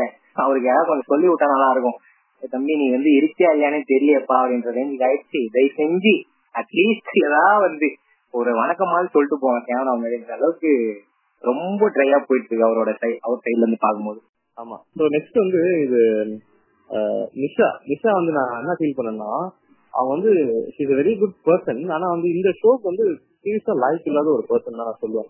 ஏன்னா கான்ஸ்டன்டா வந்து ஒரு நீட் இருந்துட்டே இருக்கும் அவங்க கிட்ட. இன்னைக்கு எபிசோட்ல கூட பாத்தீங்கன்னா ரியோ வந்து அக்யூஸ் பண்ணாரு, இவங்க வந்து கான்ஸ்டன்டா வந்து அன்பு தேடுறாங்க. அதாவது வந்து வேலிடேஷன் சொல்லுவாங்க. எப்படின்னா என்ன பண்ணாலுமே எப்படி இருக்கு, அது எப்படி இருக்கு, நான் கரெக்டா பண்றேன்னா அந்த மாதிரி ஏதாவது சொல்லணும்னு நினைச்சிட்டு இருக்கான்னு நினைக்கிறேன். அது பண்றதுக்கு எதுக்கு அவங்க இந்த ஷோக்கு வந்தாங்கன்னு தெரியல. அவங்க வந்து வேஸ்டிங் டைம் தான் நான் சொல்லுவேன். எதுக்கு இங்க இருக்கிறாங்கன்னு தெரியல. இல்ல ஒரு இண்டிவிஜுவாலிட்டி இல்ல, அவங்க சொல்றதை செய்யறாங்க. நான் வந்து எப்படி பாக்குறேன்னா, அவங்க நிஷா வந்து எப்படின்னா ரொம்ப கேமரா கான்சியஸா இன்னும் இருக்காங்க. அதே மாதிரி என்னன்னா, இது நிஷாவோட ஒரிஜினல் கேரக்டர் இது கிடையவே கிடையாது. அவங்க வந்த புதுசுல ஒரு 2 வீக்ஸ் பாத்தீங்கன்னா உங்களுக்கு தெரியும் அவங்க டாமினேஷன் எந்த அளவுக்கு இருக்கும்னு. அர்ச்சனா உள்ள வந்ததுக்கு அப்புறம் ஃபர்ஸ்ட் காலி பண்ணது நிஷாவை தான். சுரேஷ காலி பண்ணாங்க, அது ஒரு பக்கம் வேற. பட் நிஷா வந்து வரைக்கும் ரொம்ப ஆக்டிவா தான் இருப்பாங்க. ஏதாவது சும்மா ஏதாவது கலாய்ப்பாங்க, போவாங்க வருவாங்க, அவங்க பாட்டுல வந்து பேசிட்டு இருப்பாங்க. ஆனா இப்ப என்னன்னா அவங்க பேசுறது டோட்டலா கட் ஆயிடுச்சு. இன்னொன்னு என்னன்னா, நம்ம வந்து நிறைய படம் பாத்துட்டோம் அக்கா தம்பி சென்டிமெண்ட்ல. இது வந்து நம்மளால தாங்க முடியல. ஆனா ஒன்னா தம்பி நிஷா வந்து நீங்க எந்த டைம்ல பார்த்தாலும் ஒண்ணு ரியோவுக்கு ஏதாவது சாப்பாடு ரெடி பண்ணி கொடுப்பாங்க, இப்படிதான் இருக்கும். இந்த ரியோ வந்து ஒரு கட்டத்துல சும்மா இருக்காதுன்னா பேசிட்டு இருப்பாரு, ஏன் அக்காவுக்கு சொல்றாரு. அவர் அப்படியே ஒரு கஷ்டம் மேல கண்டுக்காம போயிடுவாரு. இது என்னன்னா நமக்கு மட்டும் எரிச்சல் ஊட்டல, உள்ள இருக்க ரியோக்கே ஒரு கட்டத்துக்கு மேல எரிச்சல் ஊட்டு இருக்கு. அதோட இது ஒரு கேஸாவே போட்டு சொல்லிடுவாரு. இல்ல ரியோ வழி தெரியல, இவங்க வந்து நம்மளே அவங்க வந்து கேம் ஆட விட மாட்டாங்க, அவங்களும் ஆட மாட்டாங்க. இப்போ அதனால நமக்கு ஒரு நெகட்டிவ் இம்பாக்ட் வந்துடக்கூடாதுன்றது அவருக்கு எவ்வளவு நாசுக்கா சொல்ல முடியுமோ சிரிச்சுங்க சொல்றாரு. பட் அதை அவங்க எந்த அளவுக்கு எடுத்துக்கிறாங்கன்னு எனக்கு தெரியல. நீங்க வந்து அவங்க நிஷா மேலே தப்பு சொல்லக்கூடாது. ஏன்னா இப்ப நீங்க ஒரு விஷயம் அவங்க மேல வைக்கிறீங்க அப்படின்னா அதை நீங்க சொல்லி முடிச்சுட்டு அவங்களுக்கு அதுக்கான ஸ்பேஸ் கொடுக்கணும். நீங்க என்ன பண்றீங்க, அதுக்கு ஒரு பதில் அவங்க ஒண்ணு சொல்றாங்க, நான் அன்பு வந்து கேட்கதான் செய்வேன், நீ பண்றது தப்புனா நீ இது பண்ணக்கூடாதுன்னு அவங்க கிட்ட சொல்றீங்க. அப்ப நீங்க அதை என்கரேஜ் பண்ணக்கூடாது. சொன்ன உடனே கும்பா சேர்ந்து எல்லாரும் கை தட்டுறது, கிட்ட போய் கிவிட்டு கட்டி பிடிச்சா அவங்க என்ன நினைப்பாங்க, சரி நம்ம பண்ணது கரெக்ட் தான் நினைப்பாங்க. நிஷா வந்து இந்த கேரக்டர் கிடையாதுங்க. அதான் என்ன கேட்ட நான் சொல்லுவேன். நிஷா வந்து வாயை திறந்தாலும் இப்ப வடிவேல் பாலாஜி எப்படியோ அதே மாதிரி இவங்களும் வாயை திறந்து ஏதாவது ஒரு கவுண்டர் போட்டுனே இருப்பாங்க, சும்மாவே இருக்க மாட்டாங்க. நான் இதே வந்து அவங்க வந்த பத்திரில இருந்து இப்படி இருந்தாலும் நான் ஏத்துப்பேன். ஃபர்ஸ்ட் வந்த 2 வீக்ஸ் நீங்க நல்லா பாத்தீங்கன்னு தெரியும், ரேகாவை போட்டு ஃபுல்லா ஓட்டி தள்ளிடுவாங்க. சும்மா எல்லாரும் கலாச்சிட்டு இருப்பாங்க பிக் பாஸ் இந்த ஒரு கேரக்டரை. இப்ப டோட்டலா அப்படியே சாந்த சுவரபியா தான் இருக்காங்க நிஷா. ஆமா. சோ பாப்போம் நெக்ஸ்ட் வீக் வந்து எனக்கு தெரிஞ்சு நிஷா, ஆதித், கேப்ரியலா, அதுக்கப்புறம் ரமேஷ் கேப்டன் பாக்ஸ் உள்ள இருந்து அண்டர்டேக்கர் எந்திரிச்சு வர மாதிரி ரமேஷ் எந்திரிச்சு வந்தாருன்னா நல்லா இருக்கும். அதான் அந்த நெக்ஸ்ட் வீக் வந்து இவங்களுக்கான ஒரு ஸ்பேஸ் இருக்கும்னு நினைக்கிறேன். ஏன்னா இவங்க வந்து ஒரு சிஸ்டமேட்டிக்கா போறாங்க. அதாவது இந்த வீக் இவங்கன்றது பண்ணி வச்சுட்டு போறவான்னு நினைக்கிறேன். எனக்கு நெக்ஸ்ட் வீக் நம்ம பேசும்போது நம்ம வில் அட்ரஸ் திஸ். அதாவது வந்து நம்ம இப்ப சொல்றோம் நெக்ஸ்ட் வீக் அது நடக்குமா ஃபைனலா நம்ம கோயிங் டு, அதாவது கிட்ட வந்து எண்டிங் கிட்ட வந்துட்டோம். ஸோ இப்போ வந்து சுசித்ரா வந்து அவங்க வந்து இந்த வீக்ல வந்து அந்த கோர்ட் ஆக்டிவிட்டிஸ் வந்து பெருசா இல்ல. அவங்க வந்து ஃபுல்லா அந்த ஜட்ஜ் ரோல்ல இருந்ததுனால நிறைய இதுல இன்வால்வ் ஆகல. அதனால she was kept out of controversies, கம்மியான கான்ட்ரோவர்சிஸ். அந்த கோர்ட் செஷன்ஸ்ல வந்து நான் என்ன ஃபீல் பண்ணேன்னா, அவங்க வந்து ரொம்ப டாமினேட்டிங்கா இருந்தாங்க. அண்ட் ஓகே அந்த ஜட்ஜ் ரோலுக்கு டாமினேட்டிங்கா இருக்கணும்னு வச்சுக்கலாம் இருந்தா கூட she was very dominating. And அது அவங்களோட அந்த உள்ள வந்து அந்த கேரக்டர் ரிஃப்ளெக்ட் ஆகுதுன்னு தான் நான் சொல்லுவேன். அதுவும் இல்லாம பாத்தீங்கன்னா சுரேஷ் கிட்டயும் சரி அண்ட் 2-3 பேர்கிட்டயும் சரி, அவங்க வந்து பேசுறது வந்து ரொம்ப, அதாவது வந்து கட் அண்ட் ரைட்டா பேசுறாங்கன்ற மாதிரி ரொம்ப ஹார்ஷா வந்து ஃபேஸ் டு ஃபேஸ் சொல்றாங்க. ஸோ அதுதான் அவங்களோட நேச்சரா இல்லை என்னன்னு தெரியல. அது வந்து சுரேஷ்கே வந்து காண்டாயிருச்சு. என்னன்னா இந்த தக்காளி மேட்டர்ல நீங்க பாத்துருப்பீங்கன்னு நினைக்கிறேன். ஒரு சாதாரண தக்காளி மேட்டர்லயே வந்து சுசித்ரா வந்து இந்த அளவுக்கு ஸோ எனக்கு என்ன பொறுத்தவரை கமிங் வீக்ஸ்ல வந்து பயங்கரமான எப்படி சொல்றது டிராமா இருக்குன்னு நினைக்கிறேன். Based on Suchitra and only Suchitra மட்டுமே வச்சுட்டு ஒரு 2-3 எபிசோட் 4 எபிசோட் எல்லாம் போகும்னு நினைக்கிறேன். என்ன சொல்றீங்க? கண்டிப்பா அவங்க வந்து என்னன்னா சுரேஷ் அவர் சொல்லிட்டாரு, கிளியரா சொல்லிட்டாரு, கூப்பிட்டே சொல்லிடுவாரு கேப்டன் கிட்ட, பாருமா தாய் பொண்ணு வந்து சரி கிடையாது, சின்ன ஒரு மேட்சுக்கெல்லாம் வந்து என் மேல வந்து அவ்வளவு எல்லாரும் எதிர்க்குமா அவ்வளவு ஹார்ஷா பேசுறது இதெல்லாம் வந்து நான் ஒத்துக்க மாட்டேன். இன்னொரு தடவை என் பேசி வந்துச்சுன்னா நான் வந்து வேற மாதிரி பண்ணி விட்டுருவோம் அப்படின்ற மாதிரியே அவரும் ஒரு பக்கம் டென்ஷன் ஆகி பேசிட்டு சொல்லிட்டு போயிட்டாரு. ஸோ அவருமே என்னன்னா எப்போ கரெக்டான தருணம் வரும் அப்படின்னு சொல்லிட்டு தான் வெயிட் பண்ணிருக்காரு. கண்டிப்பா ஒரு வெயிட்டான ஒரு சம்பவம் இருக்குன்னு தான் நான் நினைக்கிறேன். ஆமா, ஒரு 1-on-1 இருக்கு, கண்டிப்பா இருக்கு. இன்னொன்னு என்னன்னா நீங்க சொன்ன மாதிரி சுசித்ரா மட்டும் இல்ல, நிறைய பேர் வீட்டுல இருக்கிற எல்லாருமே வந்து டபுள் ஸ்டாண்டர்ட்ஸா தான் இருக்காங்க. ஏன்னா அவங்களுக்குன்னா ஒண்ணு, மத்தவங்களுக்குன்னா ஒண்ணு. சரிங்களா? இத வந்து அது என்ன கேட்டா வந்து ஹியூமன் நேச்சர் தானே, யாரா இருந்தாலும் இருப்பாங்க. அது எந்த அளவுக்கு சட்டிலா இருக்காங்கன்றதுதான். இப்போ நானும் சரி நீங்களும் சரி டபுள் ஸ்டாண்டர்ட் தான். பட் அது எந்த அளவுக்கு வந்து சட்டிலா இருக்குன்றது வந்து பர்சனலா இருக்கும் போது நீங்க இருக்கிறது அது வேற. வால்டர் வைட் பர்சனலா நீங்க வந்து மத்தவங்களை பாதிக்காத வரைக்கும் நீங்க உங்களுக்குன்னு சில ரூல்ஸ் வச்சு உங்களுக்கு நீங்க இருக்கிறது வேற. பட் ஆனா நீங்க அங்க இருக்கிறது என்னன்னா ஒரு காம்படிஷன். அங்க என்னன்னா நடுநிலைன்னு உங்களுக்கு ஒரு பதவி கொடுக்கும் போது அங்க நீங்க வந்து டபுள் ஸ்டாண்டர்ட் பார்க்க கூடாது. சோ நீங்க அங்க வந்து ஒரு ஜட்ஜுனா நீங்க அப்ப என்ன பண்ணணும், ஜட்ஜா தான் பேசணும்.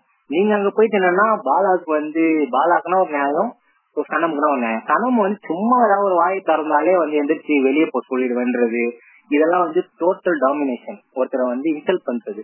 ஆமா, அந்த ஜட்ஜுகள் கொடுத்தாங்கன்றதுக்காக எவ்வளவு யூஸ் பண்ண முடியுமோ அவ்வளவு யூஸ் பண்ணி எல்லாரையும் இன்சல்ட் பண்ணிட்டாங்க அவங்க.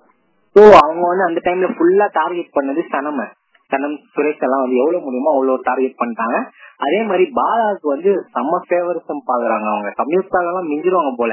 ஏமா என்ன நீ வந்து இன்னும் ஒரு வாரம் கூட ஆகல, நீ அவ்வளவுதான் போல இருக்கு, சம்யுக்தாவெல்லாம் தூக்கி சாப்பிடுவோம் போல இருக்கு. இந்த மாதிரி வந்த 4 நாள்லயே பாலா நீங்க வந்து எனக்கு இந்த வீட்டை ஒன் ஆஃப் த ஃபேவரட்னு ஓப்பனாவே சொல்லிட்டாங்க. சொல்லிட்டது இல்லாம அவங்க பண்ற எல்லா செயலுமே பாத்தீங்கன்னா பாலாக்கு வந்து சப்போர்ட் எல்லாம் பண்ணிட்டு இருக்காங்க. நிறைய பேர் வந்து அவர் ஃபேவரட்டிசம் பண்றாங்க. அது வாட் எக்ஸ்டென்ட் அது யூஸ் பண்ணிட்டு கண்டிப்பா ஒரு நாள் வந்து he have to come out alone. அது வந்து ஒரு பாயிண்ட் ஆஃப் டைம்ல இவங்க எல்லாரும் இந்த ஃபேவரட்டிசம் எல்லாம் காமிக்கிறதெல்லாம் தாண்டி வரணும். அப்போ வந்து கம்சணும் என்ன அவரோட வாட் இஸ் பிளான் அப்படின்னு சொல்லிட்டு இன்னும் ஒரு 2 weeks தெரிஞ்சிடும் பாருங்க என்னென்ன கதை அப்படின்றது. And final thing before we close வந்து, ஸோ இது வந்து ஒரு 2-3 days எல்லாரும் நோட் பண்ணிருப்பீங்க என்னன்னா பாலா அண்ட் சிவானி.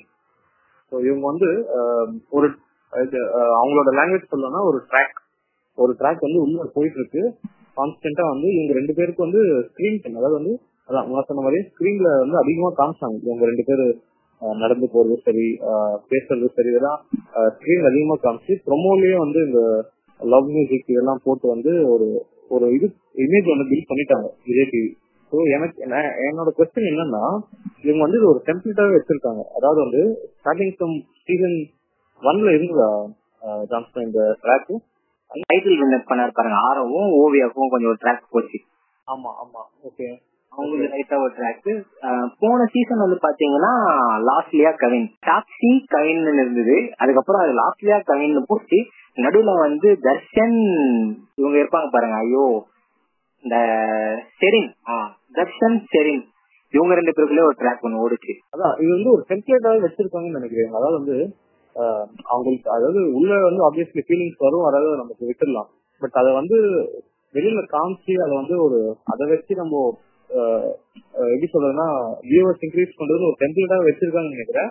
இது அவங்களுக்கு வந்து என்ன ஒரு தெரியலன்னா, அது வந்து 2 பேரோட இமேஜ் வந்து வெளியே எப்படி அதை டார்னிஷ் பண்ணுன்றது வந்து அவங்களுக்கு தெரியல. அப்ரோச் செலிபிரிட்டிஸ் அப்படின்னு எடுத்துட முடியாது. இது வந்து என்ன கேட்டீங்கன்னா அது வந்து very very bad and it's not right thing to do. நீங்க என்ன நினைக்கிறீங்க? இல்ல அது வந்து ஆக்சுவலா இது வந்து சேனல் பண்ணதுன்னு நீங்க நினைக்கிறீங்களா? நான் வந்து அதை அப்படி ஒத்துக்க மாட்டேன். ஏன்னா இப்ப உள்ள ஒரு நிமிஷம் என்னன்னா, இப்போ வந்து நீங்களும் நானும் ஒரு 10 பேர் உள்ள போறோம் சரியா? சரி, உள்ள போயிட்டு நான் வந்து யார்கிட்ட பேசுறேன், நீங்க யார்கிட்ட பேசுறீங்க. இவங்க வந்து அதை எப்படி காமிக்கிறாங்கன்னா இது எல்லாமே அவங்க கையில தான் இருக்கு. நீங்க வந்து மறுக்க முடியாது. பிகாஸ் எடிட்டிங் வந்து பண்ணிட்டு அவங்க தான் டெலிகாஸ்ட் பண்ணுது. ஸோ சோ யார வந்து எவ்வளவு நேரம் காமிக்கணும்னு இருக்கு இல்லையா? கண்டிப்பா கண்டிப்பா. இப்ப என்ன நீங்க சொல்றது ரைட்டு. நான் என்ன சொல்றேன்னா, இப்ப இதுல இருந்து எந்த ஃபுட்டேஜ் காட்டணும்ன்றது என் கையில இருக்கு. இப்ப நான் சேனல் வச்சுக்கோங்க, எந்த ஃபுட்டேஜ் காட்டணும்ன்றது சேனல் கையில இருக்கு. பட் அவங்க வந்து இல்லாத ஒரு விஷயத்த காட்ட முடியாது. அவங்க பண்றதுதான் அவங்க காட்டுவாங்க. அவங்க வந்து அவங்களுக்கு எது லாபம்ன்றதுதான் யோசிப்பாங்க. அந்த பாயிண்ட் ஆஃப் நீங்க வந்து யோசிச்சு பாருங்க. முக்காவாசினா இப்ப நம்ம அவங்க மேல கேமரா வைக்காம நம்ம யாருக்கு நம்ம தலைவர் ரமேஷ் மேல வைக்க முடியும்? அவர் பாட்டு தூங்கிட்டு இருப்பாரு. அப்புறம் ஆடியன்ஸ படுத்து தூக்க ஆரம்பிச்சிருவாங்க 2 நிமிஷத்துக்கு மேல. அவங்க வந்து முடிஞ்ச அளவுக்கு எந்த அளவுக்கு கான்ட்ரவர்ஷியலா இருக்கும் அதை மட்டும் தான் வெளியில இருப்பாங்க. இப்ப யோசிச்சு பாருங்க, அந்த மாதிரி ஒரு விஷயம் வைக்கிறதுனால தான் ப்ரொமோவும் ஹிட் ஆகுது, ஆடியன்ஸும் சரி ஏதோ இருக்கு போல இருக்கு அப்படின்னு போய் பாக்குறாங்க. இது வந்து என்னன்னா, நம்ம சேனலை மட்டும் குறை சொல்லி பிரச்சனை. இது வந்து ஒரு சைக்கிள் மாதிரி, ஆடியன்ஸ் இது எல்லாருமே கனெக்ட் ஆயிருக்கும் டாட்ஸ்ல. சோ இது வந்து நமக்கு என்ன தேவையோ அவங்க கொடுக்குறாங்க. அவங்க வந்து கரெக்டா அவங்க என்ன கொடுக்குறாங்களோ நமக்கும் அதுதான் தேவையா இருக்குன்னு தான் நான் சொல்லுவேன். நான் சொல்றது வந்து கொஞ்சம் சுத்தி வச்சு பேசுற மாதிரி இருக்கும். பட் உள்ள இருக்க மேட்ரு ஒண்ணுதான். இன்னொரு விஷயம் பாருங்க, இப்ப நம்ம சொல்றோம்ல இது எது தப்பு ரைட்டுன்னு, ஏன் இது உள்ள இருக்க அவங்களுக்கு தெரியாதா? அவங்களுக்கு இருக்கும்ல, சரி ஓகே நம்ம என்னடா இது சும்மா வெட்டியா இருக்க மாதிரி காமிச்சிருவாங்க போல இருக்கு அப்படின்ற மாதிரி, சரி முடிஞ்ச அளவுக்கு அவங்களும் அதை யூஸ் பண்ணிக்கிட்டு கொண்டு போறாங்க போல இருக்கு. அது என்ன, இன்னைக்கு வந்து பாலா ஒன்னு அட்ரஸ் பண்ணாரு பாத்தீங்கன்னா தெரியும், கடைசி அர்ச்சனா கிட்ட. நீங்க வந்து பேசுறது வந்து எனக்கு கொஞ்சம் தெரியல. நீங்க வந்து ரேடியோ எஃப்எம் ஸ்டேஷன் ஒண்ணு நடந்தது கடைசியா, அது பாத்தீங்களா? பார்த்தேன். அது முடிச்சுட்டு நம்ம பேசுறோம். ஆமா. சோ அதான் அது வந்து கடைசியில வந்து பாலா என்ன சொல்றாருன்னா, நீங்க இந்த மாதிரி சுத்தி எல்லா பொண்ணும் இருக்காங்க, பட் ஒரு பொண்ணு மட்டும் அவர்கிட்ட போவாங்க அப்படின்ற மாதிரி ஒரு விஷயம் ஒண்ணு சொல்லிடுவாங்க. அப்போ வந்து என்னன்னா, இவர் ரொம்ப எம்பரஸ் ஆயிடுவாங்க சார் சிவானி. அதுக்கு உடனே கடைசியா வந்து சொல்லுவாங்க, நீங்க நல்லா பண்ணீங்க, பட் எனக்கு என்னன்னா இந்த மாதிரி பேசாதீங்க வேண்டாம். இல்லப்பா நான் வந்து இருக்குன்றதுதான் சொல்றேன், இது நடக்காம பாத்துக்கோ அப்படின்னா என்ன சொன்னாருன்னா, அப்புறம் உள்ள வந்து சொல்லுவாரு, எனக்கு வந்து அவங்க மேல எந்த ஒரு அட்ராக்ஷன் எல்லாம் கிடையாது, ஜஸ்ட் நாங்க வந்து இங்க இருக்க ஒரு எமோஷனல் சப்போர்ட்டா தான் இருக்கும், மாரல் சப்போர்ட் அவ்வளவுதான் அப்படின்ற மாதிரி சொல்றாரு. பட் ஆனா அவங்க பண்ற ஆக்டிவிட்டிஸ் எல்லாம் பாத்தீங்கன்னா அப்படி இருக்காது. நீங்க பார்த்தாலே தெரியும், ஒரு பக்கம் கேசரி ஊட்டி விடுறது, மசாஜ் பண்றது, இதுதான் போயிட்டு இருக்கு. இதுல வந்து இப்ப ஒரு பக்கம் என்ன கேபிக்கு டென்ஷன் ஆகி போச்சு. ஆமா, கேபி தானே ஃபர்ஸ்ட் பாலாக்கு க்ளோஸ். இந்த லவ் ட்ராக்கே வேணும்ன்றது நீங்க ட்ரையாங்கிள் வேற இருக்குன்னு சொல்லுங்க. ஆமா இப்படிதான் போயிட்டு இருக்கு. இது என்னன்னா நம்ம சும்மாவா அதேதான் ஆஜித் நடந்துட்டு ஏமா நான் இங்க ஒருத்தருக்கு அவங்க கண்ணுக்கு தெரியன்ற மாதிரி அவங்க கூட சுத்தி சுத்தி பாட்டு பாடுறாரு, ஏதாவது பேசுறாரு, தப்புன்னு அவர் வந்து குட்டி பயந்து போயிடுவாங்க எல்லாரும் கடைசியில பாவம். சோ அவரு பாவம், அவங்களுக்கு அவங்கவுங்க பிரச்சனை இவருக்கு போயிட்டு இருக்கு. சேனல் வந்து என்னன்னா அவங்களுக்கு எது தேவையோ அதை மட்டும் எடுத்து ப்ரொஜெக்ட் பண்றாங்க, அவ்வளவுதான் விஷயம். ஜான்சன் வந்து ஒரு எக்ஸ்பிளேஷன் டிபெண்ட் சொல்ல மாட்டேன், ஒரு எக்ஸ்பிளேஷன் கொடுத்தாரு அவங்க பண்றதுக்கு இதான் ரீசன் அப்படின்னு சொல்லிட்டு. பட் என்ன பொறுத்த வரைக்கும் என்னன்னா, it is not right and of course அது டிஆர்பி நம்மளோட இல்ல ரைட்னா சொல்ல, பட் அவங்க பண்றதுக்கு இதுதான் ரீசன் சொல்றேன். பட் இந்த மாதிரி இருந்தாலும் ஆடியன்ஸும் பாக்குறாங்க, அவங்களுக்கு என்கேஜ் பண்ணும் அப்படின்ற மாதிரி.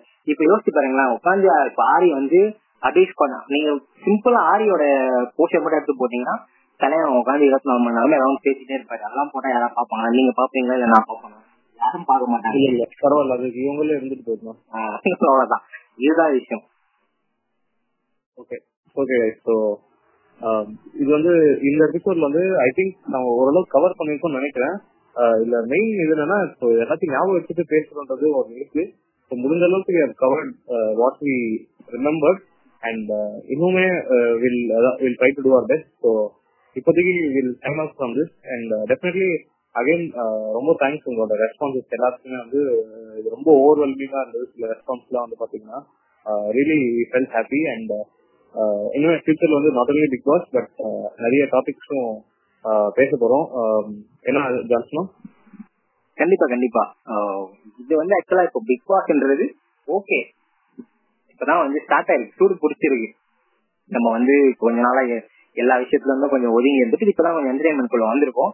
ஸோ இப்ப நம்ம ஷோ ஸ்டார்ட் பண்ண உடனே என்னன்னா நெக்ஸ்ட் நம்ம என்ன பண்ணலான்றது, எவ்வளவு டிஃப்ரெண்டான டாபிக்ஸ் எல்லாம் டச் பண்ண முடியுமோ அவ்வளவு டிஃப்ரெண்டா போய் டச் பண்ணி நம்மள எக்ஸ்ப்ளோர் எவ்வளவு பண்ண முடியுமோ பண்ணுவோம். அதே சமயம் எவ்வளவுக்கு எவ்வளவு என்டர்டைனிங்கா இருக்க முடியுமோ அவ்வளவுக்கு எவ்வளவு நம்ம பண்றதுக்கு முயற்சி பண்ணுவோம். என் சைட்ல இருந்து நான் என்னெல்லாம் பண்ண முடியுமோ நான் பண்றேன். So once again thank you for calling me for this show Walter White. So சேனலை நெக்ஸ்ட் லெவல் கொண்டு போறதுக்காக இன்னும் என்னெல்லாம் டிஃப்ரெண்டா டாபிக்ஸ் கொண்டு வரீங்கன்னு நானும் அவளா காத்துட்டு இருக்கேன். இல்ல இது நீங்க எத்தனை வாட்டி தேங்க்ஸ் சொன்னாலும் உங்களுக்கு எனக்கு ஒரு ஆள் இல்ல, அது வந்து நிதர்சனமான உண்மை பேசுறதுக்கு. நம்ம தேங்க்ஸ் வந்து நிறுத்திக்கலாம். சரி ஓகே. ஓகே கைஸ், இதுதான். So this is our episode today and hope you like it. And தயவு செஞ்சு வந்து நீங்க ஷேர் பண்ணுங்க, share it with friends watch speakers and உங்களோட ரிவ்யூஸ் சொல்லுங்க. நீங்க சொன்ன மாதிரியே really grateful for all the reviews that we got. So signing off today from Walter White and Johnson. See you. See you guys. Bye bye.